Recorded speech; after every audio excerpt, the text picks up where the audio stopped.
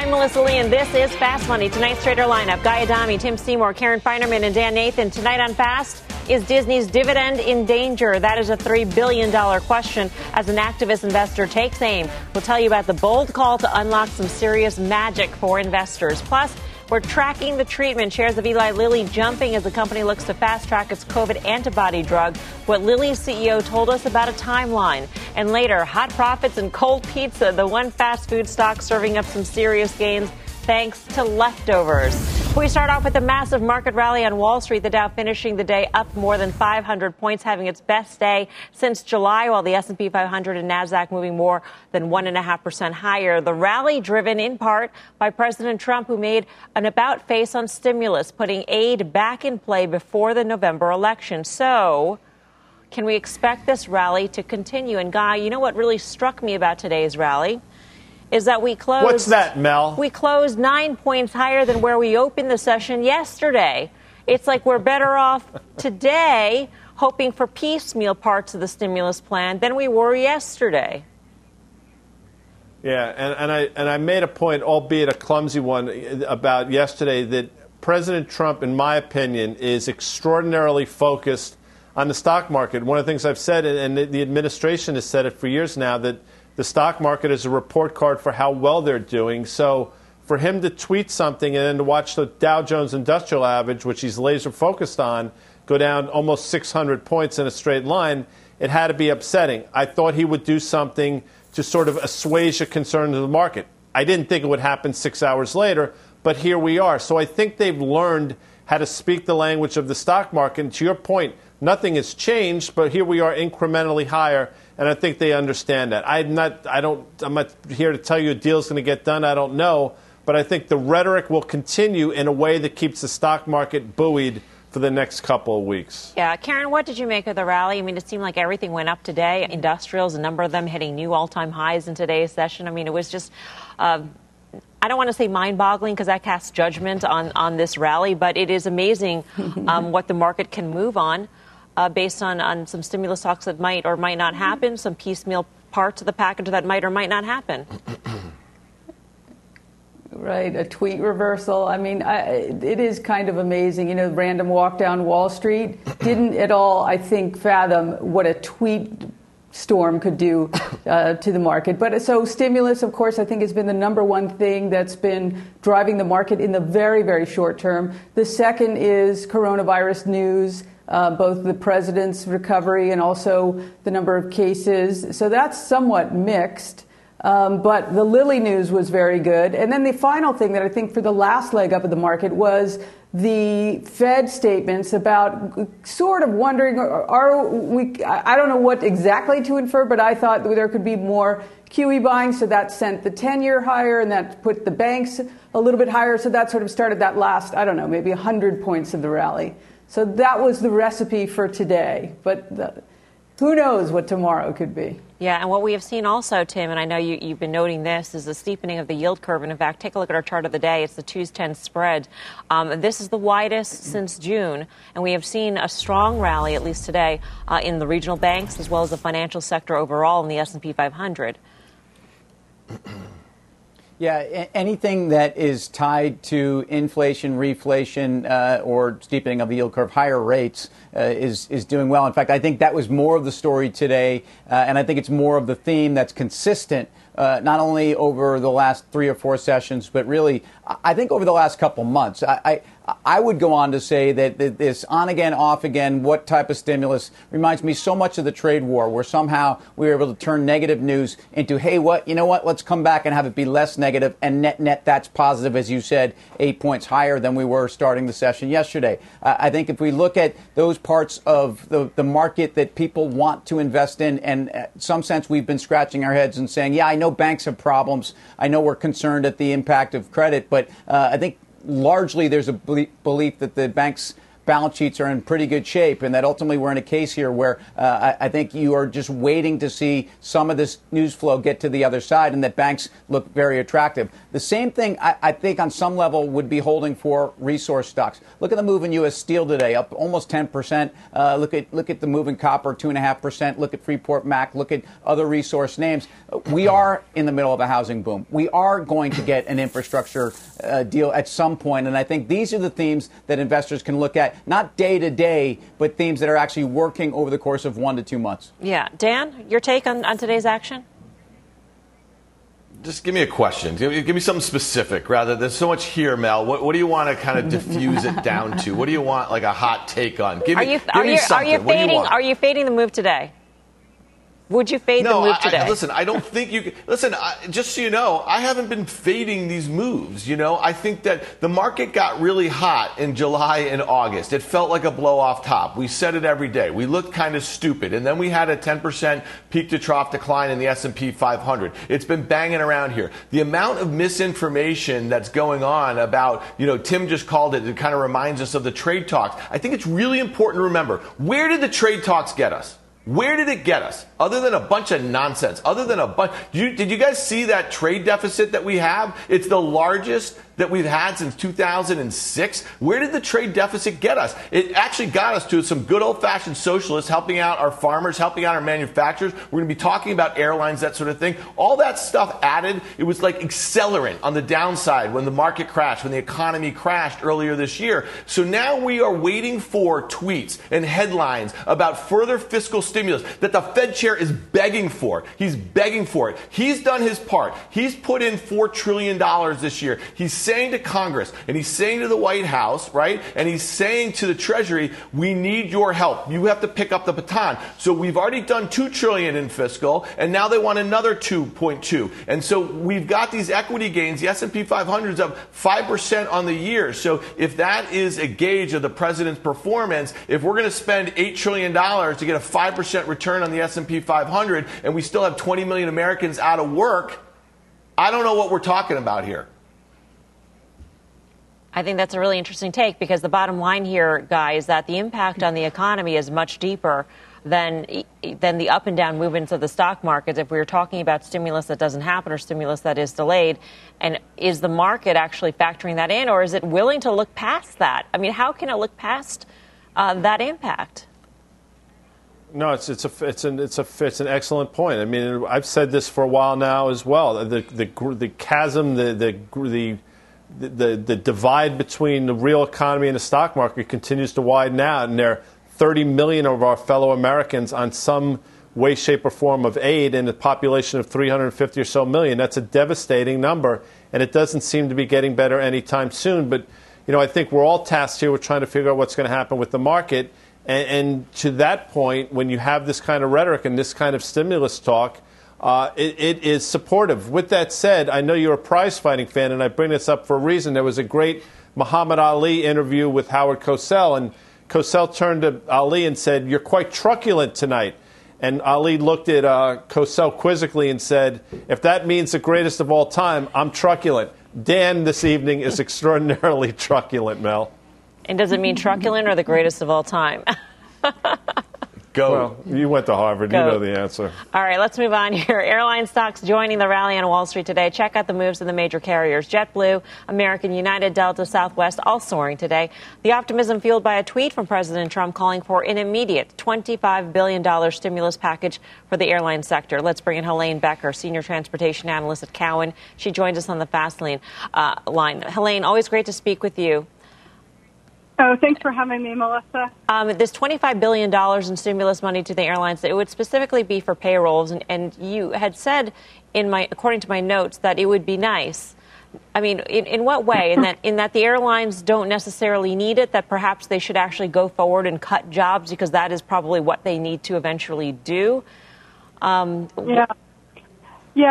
So you take very good notes. So what I've said in the past was I didn't think there was much appetite in Washington for a second stimulus plan. And I still am not convinced that there's a lot of appetite. I know everybody has said, they're supportive of it, but what are they going to say when labor comes to Washington and asked for help. And, you know, 4 airlines, Allegiant, Southwest, Delta, and Spirit, did not take the second loan, the money that was made available on September 30th that goes through March of 2021. And so there is money that's on the table that can be reallocated to the airlines that need it. But, you know, and it's cheap money, right? Because the government will loan the money to the airlines at a far lower cost than they're going to go out and, especially American, will go out and borrow in the marketplace. But to your point, at some level, we have to acknowledge the fact that we're 65% of where we were, 70% of where we were a year ago.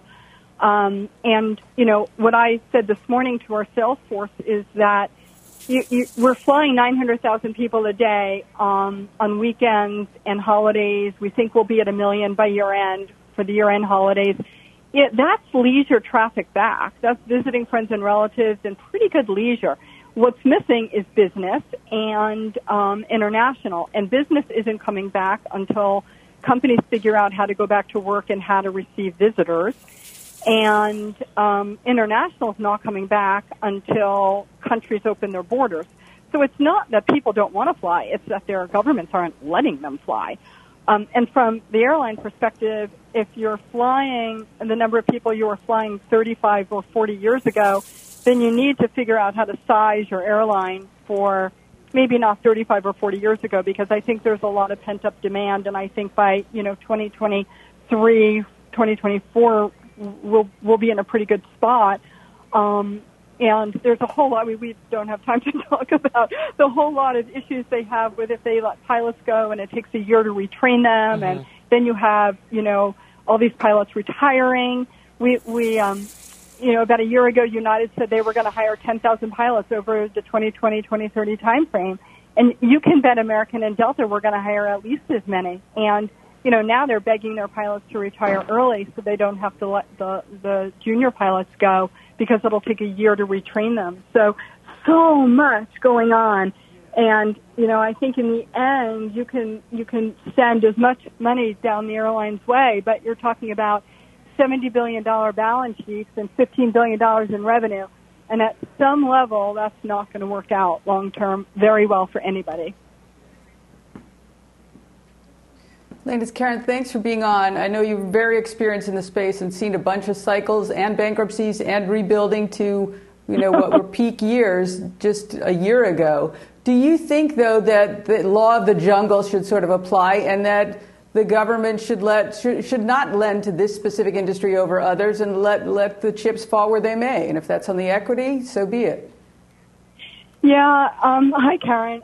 Thanks for the question. So here's how I'm thinking about that.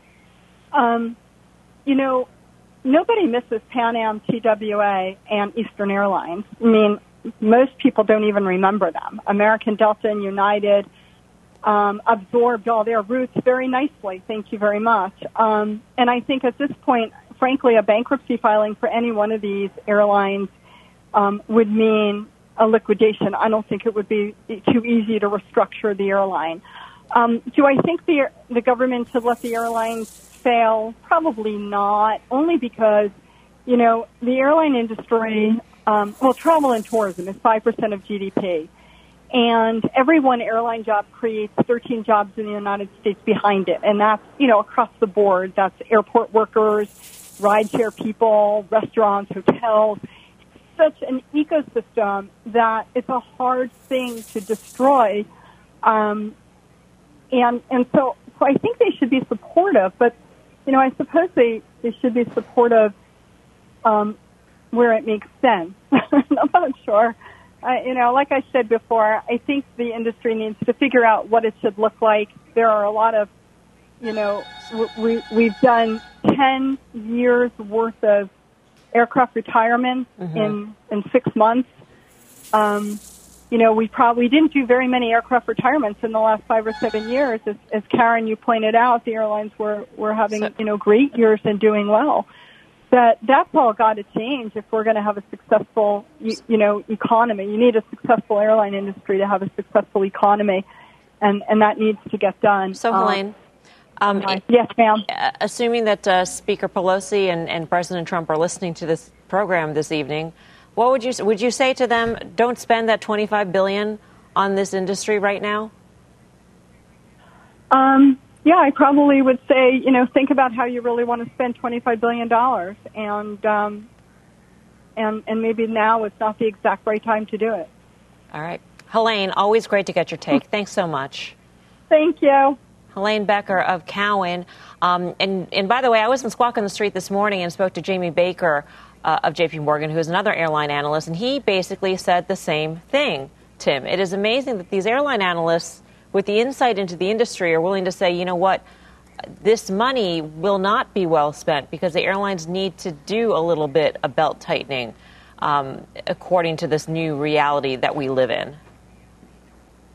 Yeah, and if you look at Delta, who's going to report next week, the numbers are something like revenues down 70% for the third quarter and expenses down only 50%.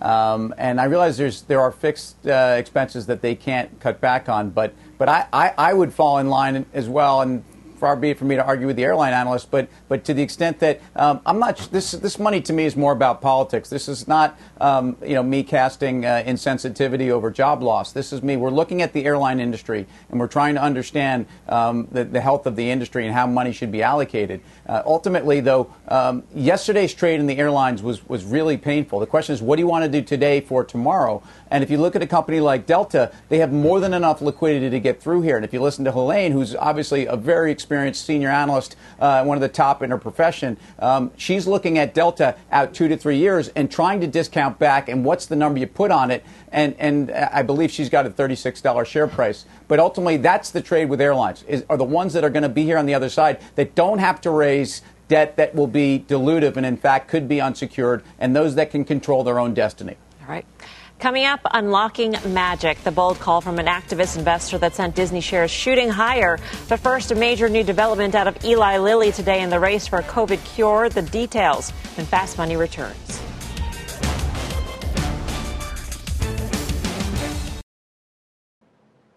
Welcome back to Fast Money. Shares of Eli Lilly jumping today as a drug maker asks the FDA to fast track its COVID antibody drug. Let's get to Meg Terrell for the details. Hi, Meg. Hey, Melissa, Eli Lilly saying it's filed for emergency use authorization of its antibody drug for COVID-19. This comes just weeks after they presented the first data on it, calling it proof of concept data. And essentially, they've already filed for this approval. Now, they also presented data today on a combination of two antibodies. That's a more similar approach to what Regeneron's pursuing, showing that it reduced viral load. And they plan to file an emergency use authorization for that next month. Now, they have a lot more supply of the single antibody. They say 1 million doses in the fourth quarter, whereas the combo therapy, they'd have 50,000 doses available in the fourth quarter. We talked with Eli Lilly CEO Dave Ricks today about how they're looking at potentially pricing this. Here's what he said. We want to make sure this is available at low or zero cost, really around the world. Now, we've put a lot of our time and energy into this. We're incurring costs by manufacturing it. We certainly want to recoup those. Whatever price we put it out there, it creates value in the healthcare system in terms of reduction in other costs and does so rather quickly.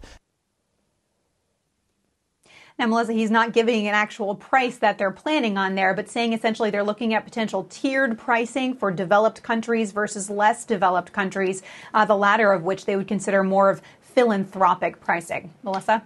Is it a correct assumption to make, Meg, that the cocktail would be more effective than the single antibody drug? Yes, it was pretty clear in the data. It looked better than the single antibody drug. And also that approach is thought to be better because it avoids the potential risk of resistance rising to the single antibody. Okay. Meg, thanks. Meg Terrell with all the details here on Eli Lilly. Guy, how do you trade Lilly? I like Lilly. It's pulled back from that 170 all-time high we made back in July. It's had a decent pullback. It's rallying now. I don't think this is the reason to buy it. I think there are many other reasons that we've talked about over the last year or so. Valuation is a little concerning, but into earnings on the 27th, I think you own it. And the other one, by the way, might be more interesting is Bristol Myers off that MyoKardia deal a week or so ago. I know Jim Cramer had the CEO on. You know, Bristol is sort of, and I rarely say this, but BMY in terms of a catch-up trade to the space in general, might be interesting here, too. It is amazing that MyoKardia deal got basically no coverage because of all the coverage of Regeneron and some of the treatment makers here. Tim, you've said repeatedly in the past that, along with the others, that treatments are not the reason to buy or sell any of these stocks at this point. I don't think so. I think the price action ultimately has proven that out. I would look at, first of all, I agree with Guy on Lilly. It trades at a premium to the peer group, though, for a reason. I think the high quality of the portfolio, the momentum behind really their broader business is why the stock is traded at a premium, and this pullback has been something to buy. Biotech overall also, looks like it's picking up momentum again. A couple big deals in the space, Gilead with a big deal, but ultimately balance sheets and largely companies that I think have proven a pipeline that at least works overall. And the IBB is the way to play that, and that is a chart that I think still looks like one of the best charts out there. Biotech as a component of healthcare, of course. I mean, Dan, no matter who gets elected, it is obvious that a lot of these companies are vital to this U.S. economy in terms of the development of treatments and vaccines. We've leaned on them very heavily through this pandemic, and maybe effectively now they have a government backstop, government backing. Yeah, they do until the virus is gone. And you think about this antibody drug that you're talking about here, and you asked the right question, Amel. From what I can tell, it is the cocktail that is most effective. We spent a lot of time over the weekend talking about the president's treatment with these cocktails. They are expensive. They are difficult to manufacture. They are difficult to administer. They are from an IV. So when you think about this, what it means for the economy or whatever, really we got to get to a vaccine, because these are not the answer to reopening the economy. These are answers to treating very sick people. And what did the CAO say? They have 1 million in the fourth quarter or something like that. That's just not going to cut it. Right. We've got much more ahead on Fast Money. Here's what's coming up next. An unusual move by an activist investor sending shares of Disney higher. But will this story have a happy ending? We'll bring you the trade. And later, if what's for dinner is leftovers, this stock could be the big winner. We'll tell you what it is when Fast Money returns.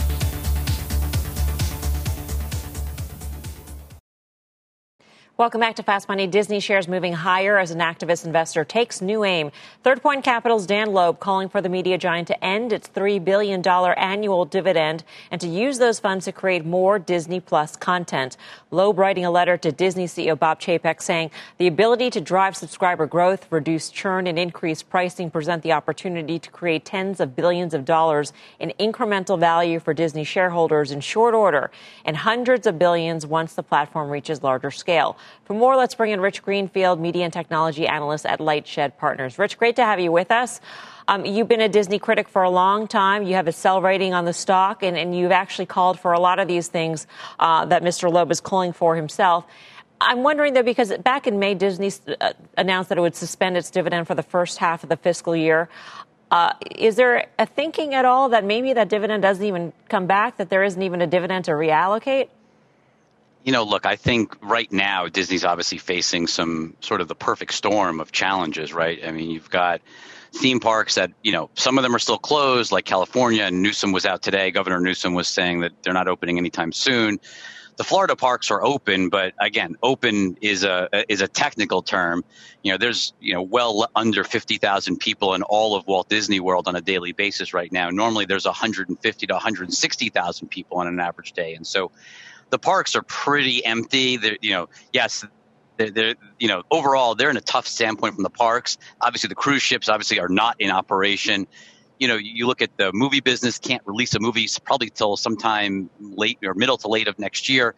They're in a really difficult position. So I think in the near term, the dividend is probably going to be centered around, or they're probably going to be suspending the dividend until the business is back up and running the way it normally would be in a sort of when we've dealt with COVID. But we 100% agree with everything Loeb argued for in that letter. We really think that's what Disney needs to do. If they want to become Netflix, they've got to pivot their business dramatically faster than they are right now. They're just doing this in an incremental step function rather than just going all in and really taking the opportunity and seizing it. I mean, do you think that it should want to be Netflix? Why does it have to be Netflix per se? I mean, doesn't it need all of the other elements to its portfolio in order to create the flywheel that makes that content more attractive to subscribers who probably also, by the way, have a Netflix subscription? We did an analysis that looked at what were Disney's revenues. So if you look at Disney's movie revenues or the studio revenues that Disney creates, you could actually add both Disney Studio and Warner Brothers Studio, and Netflix is now generating greater revenue and is on its way shortly to generating more profit than those two businesses. And so I think the reality is when you look at the scale that subscription video on demand, SVOD, Netflix, when you look at the scale and the economics that brings you, there is a far greater kind of pot of gold on the other side moving to streaming than living in this world of first we put it out in theaters, then we put it out on DVD, and then it ends up in, HBO, streaming, whatever, in terms of that window. Just going full streaming. And, the reason I have my background today, I've got Simpsons, Mickey Mouse Club, and Moana behind me. Those are the trending titles on Disney+. Like, this is what Loeb is talking about. There's no new content on Disney+. They're not producing enough content.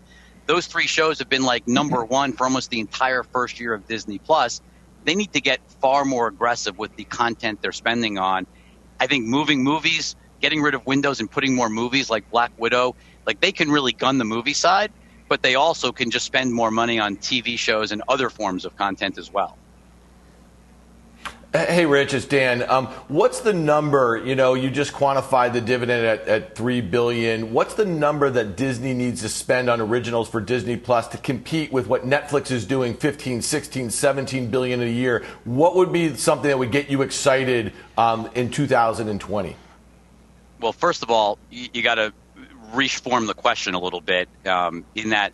Remember, Disney has 3 streaming services. Like, first things first, like they should just get out of ESPN. Like, just spin it off, get rid of it. Cable, the legacy sports cable network business is not fixable. That is a drag and a management distraction. So I'd get rid of the ESPN business and move that off to somebody else and let somebody else try to fix that business or handle that business and harvest cash flow. But then you've got the remainder of the business, and you've got really 2 streaming services, Hulu and Disney Plus. There's no reason that you really need 2 services, 2 separate logons. Right now they have 3 with ESPN Plus, and they're talking about making a 4th in Star overseas. I would go all in, put them all together, have one service. Dan argues this point. We've been writing about this issue for the last 18 months. Have one service, call it whatever, Disney Plus Hulu, I don't really care. But have one service. That way you leverage all of the content of the 2 services together. So it sort of lessens the load that you're talking about in terms of how much. But Disney probably needs to increase their content spend, probably 2 to 3x at least at a minimum, if not 4 or 5x. But they could accomplish a lot of that by redirecting content spend. And so instead of putting all of these movies into movie theaters, maybe it's a 2-week window and then these movies show up on Disney Plus rather than waiting, waiting 75, 90 days. Like, that doesn't make sense in 2020. Disney's greatest asset, when you think about the lifeblood of the Walt Disney Company, it's their movies. They should put the movies sooner, really soon, onto Disney Plus. That's what would drive new subs. I mean, think about it. My 87-year-old uncle signed up for Disney Plus because he wanted to watch Hamilton. Like, that is the power of fresh movies on Disney Plus. They should learn from Hamilton and go all in. Rich, thank you. Great to see you. Thanks for having me, Melissa. Lightshed Partners. If they started making movies, Karen, that would only have a 2-week window or so, I would imagine this really changes the face of the movie industry in terms of what is spent on a movie and what is meant by a blockbuster. Yeah, that's a really good point. I mean, we're seeing such dramatic changes in the movie theater business that started well before the pandemic, and the pandemic just seems to accelerate it. So that dynamic has obviously been hurting Disney as well. But it's interesting. Rich, I read the notes had that 83% of the streaming was Netflix, YouTube, and Amazon Prime. And it makes me wonder what is left for the everybody else. So, I mean, they've got to spend a lot of money. Disney has spent a lot of money to try to build this out. But they also have a lot of debt from the Fox acquisition. So just back to Dan's point, Dan, Loeb, absolutely, don't pay the dividend. It's not worth it. You don't get anything for it versus what you need the money for. I mean, again, right now they've suspended the dividend, so it's sort of maybe an issue for down the line, Guy. But do you like Rich's forecast or outlook for Disney? I mean, do you like his prescription for the business in terms of getting rid of ESPN, just writing that business off entirely because it's failing? Well, they could make. Well, it's failing, but they could turn ESPN to something if they had a hankling to get into the online gambling business. Because, quite frankly, that ESPN platform could be tremendous for that. But I'm with Rich on that one. Number one, number two, the great Tom Rogers, who comes on our show all the time, has been outspoken in his questioning of how Disney's going to turn this into a profitable endeavor. He thinks this is 3 to 5 years out. With all of that said, you go back to spring of 2019, 120 had been the line in the sand, resistance on the upside, finally broke out. 120 has been support. We've actually talked about that on this show. In terms of risk reward, where the stock traded down to yesterday is a great entry point. I think you could trade Disney here on the long side, given that support level and given the news with Dan Loeb.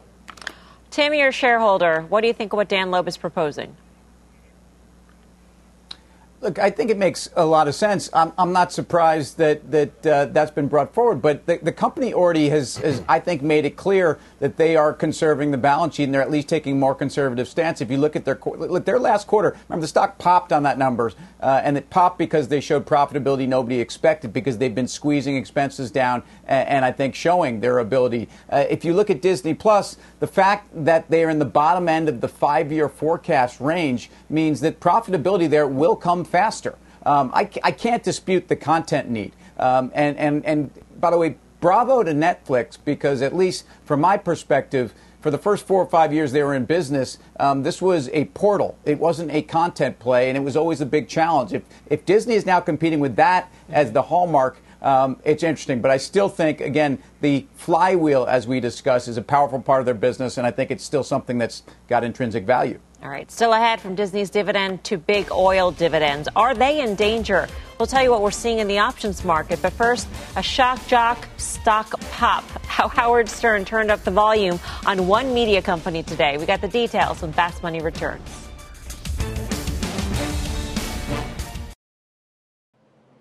Welcome back to Fast Money. SiriusXM jumping today on reports the satellite radio operator is close to inking a new deal with Howard Stern. The contract would give the radio host around $120 million a year.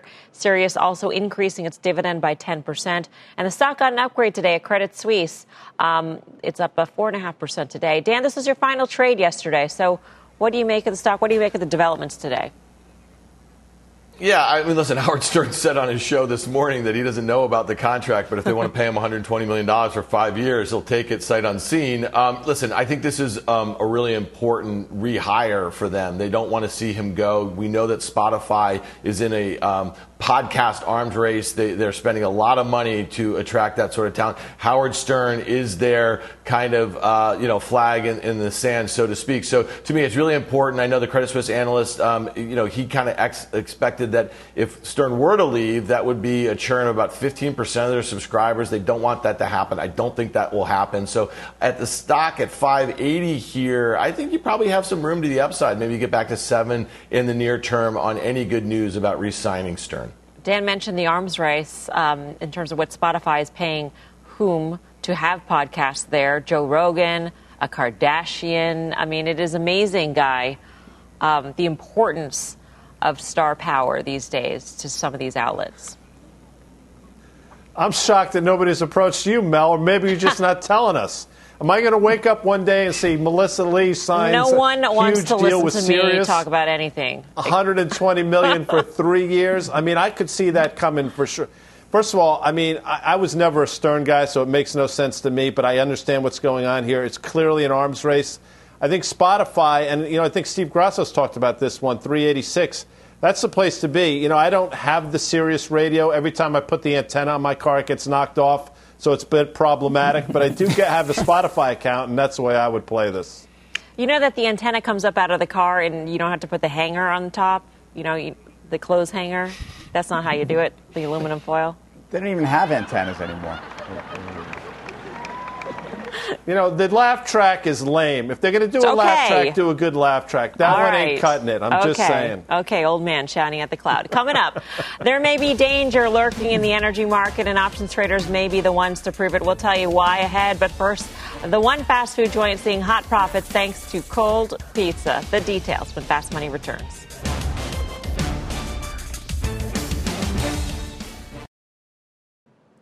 Welcome back to Fast Money. Restaurant sales are starting to rebound as diners make their way back to the table, but those gains may not be coming out of the kitchen fast enough. Let's get to Kate Rogers with the details. Hey, Kate. Hey, Melissa. Well, restaurant sales and traffic are heading in the right direction, but they still have a long way to go. For the week ended September 27th, Black Box Intelligence reports same-store sales are down 7.4% year-on-year, while same-store traffic is also down 13.5%. That continues the improvement that we have seen in recent week. Consumers also continue to favor fast food and quick service concepts. They're also spending more money when they dine out. Black Box reports that average customer spending is up 7.2% during the week year-on-year, even as stimulus has, of course, run out. Consumer spending more is a trend that we saw from nearly every major restaurant chain last quarter, starting with Domino's. The pizza company will report third quarter earnings pre-market on Thursday, and analysts are projecting EPS of $2.79 on revenues of $953 million. Same-store sales are projected to increase 13.9% domestically. Last quarter, they jumped around 16%. CEO Rich Allison also said last quarter that consumers were buying more potentially to have leftovers. The pandemic has been a huge boost for both Papa John's and Domino's. The pizza chain stocks, they're up over 30 and 45% year to date, Melissa. Back over to you. Kate, thank you. Kate Rogers. Okay, on the panel, raise your hand if you've ordered extra takeout to specifically have leftovers. Tim, yeah. Oh, Karen, too. Karen's a surprise. So maybe this whole thing is not... especially pizza. I mean, pizza's great leftover. You have it cold, you can reheat it. I mean, there's so many different ways to repurpose that pizza. For that reason, Tim, would you be on board DPZ? Repurposing pizza, which is what we do. Look, my 7-year-old will only eat pizza, okay? So every parent's got that kid, and that's one of them. And I think if you look, though, at the higher ticket sales, also, I think, look, largely people are eating out less, so when they do, they're comfortable spending more. And if you think about the trends that Kate just talked about, also, the foot traffic is down significantly more than the sales numbers are down. But as we've seen in the market, there are those folks that have been outliers here. Look at Chipotle is having a monster kind of post-COVID run, or I guess we're in the middle of it, sadly. And McDonald's we talked about over the last couple days in terms of what drive-through and digital has meant. But again, digital programs, loyalty programs, and re-rating in the stock prices on the perception that because of those dynamics, these companies are worth more. And I think those companies are starting to separate themselves. The drive-through trade is gold during this pandemic, Guy. It looks like McDonald's, this is a new high today for the stock. Yeah, we've been talking about McDonald's for a while. I mean, yeah, the drive-through trade is gold. And again, this is a technology play. Again, you know, giving Stephen more props. Steve Grasso talked about DPZ being a technology play years ago. I think Jim Cramer did as well. And as you know, Melissa, I've had a number of different jobs in my 30 years at CNBC. One of them was actually working at Domino's, and I know the crack staff back in EC Look at you right spread now that firing sauce up the there video. on that pie. Rolling out the dough. I mean, you look like a real pro there. I don't look like anything. I am, and I'll say that ever since that employment. No, I was not, Tim. My hair was pristine. The stock has only gone up. I caution people. Domino's is not cheap. I think we can all speak to that. 2 quarters ago, it had a 30% rally off earnings. I'm more inclined to say wait, hope they miss somehow, and try to buy this stock back around 380, which is where it sort of took off from the beginning of September. You looked a little heavy-handed with the sausage topping there, Guy. So, I don't know. Pardon me? My take. On the video, you're putting toppings on the pizza. You put a lot of sausage on there. No, I just couldn't hear you that well. Sorry. All right. Coming up, dangerous dividends. We'll break down what options traders see lurking for this big oil stock. And later on, Mad Money, Jim is sitting down with the CEO of Levi's on the back of earnings at 6 p.m. Eastern Time. Don't go anywhere. Much more Fast Money straight ahead.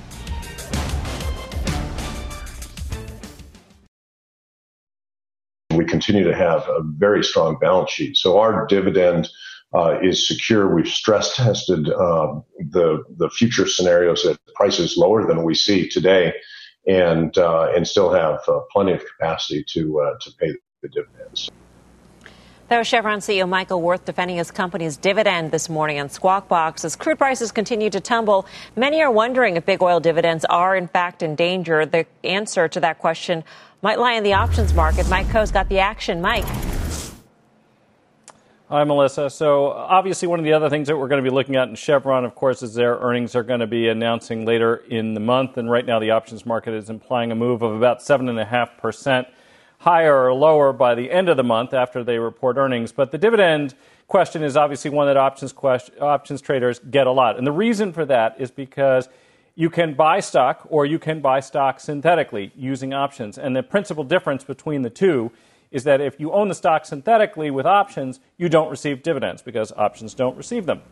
And so we can compare the price of a synthetic equity position using options to that of the actual equity. I was looking at the January 2022 options, and you can back out using interest rates and the current price of the stock, essentially how much the options market is implying in terms of dividends. And there is a mild discount to what Chevron would otherwise be paying. Right now it's paying about $1.29 per quarter. There's 5 quarters that you would be receiving dividends between now and January 2022 expiration.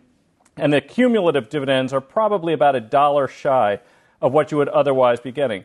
But is a discount like that material enough to think that the dividend is going to be cut or considerably reduced?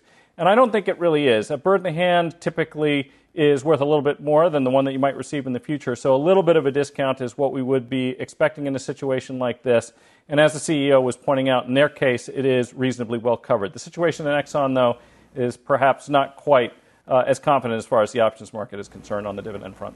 Mike, I'm curious, have you found this method of trying to figure out if the options market is pricing in a dividend cut or a dividend elimination, has it been accurate in the past? Have you used that reliably? Well, it's very common, actually, for institutional options traders to actually do trades on dividends.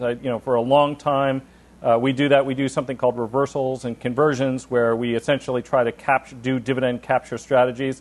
That is something you'll see sometimes when you see very high and unusual volume ahead of dividends. You'll see that kind of thing.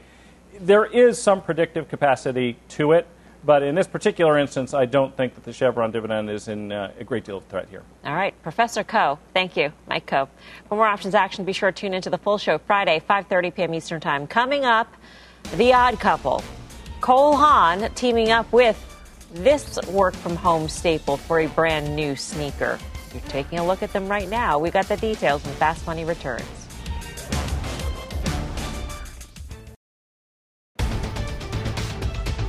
We are watching shares of Eli Lilly and Regeneron pop in the after-hour session on the back of a tweet from President Trump just moments ago. The president tweeting that Regeneron, Eli Lilly medications were incredible the way it worked and that he will make it free for Americans to use. So we see Regeneron shares up by 3% right now. Lilly shares also seeing a move higher. Guy Adami, I mean, this is big news for some of these shareholders, I would imagine. There's a guaranteed purchase, basically. Yeah, it's great. It's all great news. It's wonderful news. I think Eli Lilly is the way you play this, regardless of vaccine or not for them. Lilly is the play, Mel. By the way, he also says that he wants Regeneron therapy approved for emergency use. We'll continue to follow this. Time for the final trade. Let's go around the horn. Dan Nathan, what do you say? Palantir listed through a direct listing last week. I think on a multiple to shares to many of its competitors, given its growth, I think Palantir is going higher. Karen Feinerman. Yeah, Citigroup trades down on this news of the OCC fine of $400 million. I think it's a buy. $400 million for Citibank is really, it's 20 cents a share. It's not that much money. Tim, who's on the phone for us now. Tim? Yeah, look, I miss you all. I'm sorry about this. Freeport Mac getting back in gear with the resource trade. Copper up big, Freeport for 7.5%. I think it goes higher. Guy? I have the best Spotify playlist of all time. Check it out. Spot. Thanks for watching Fast. Mad Money starts right now.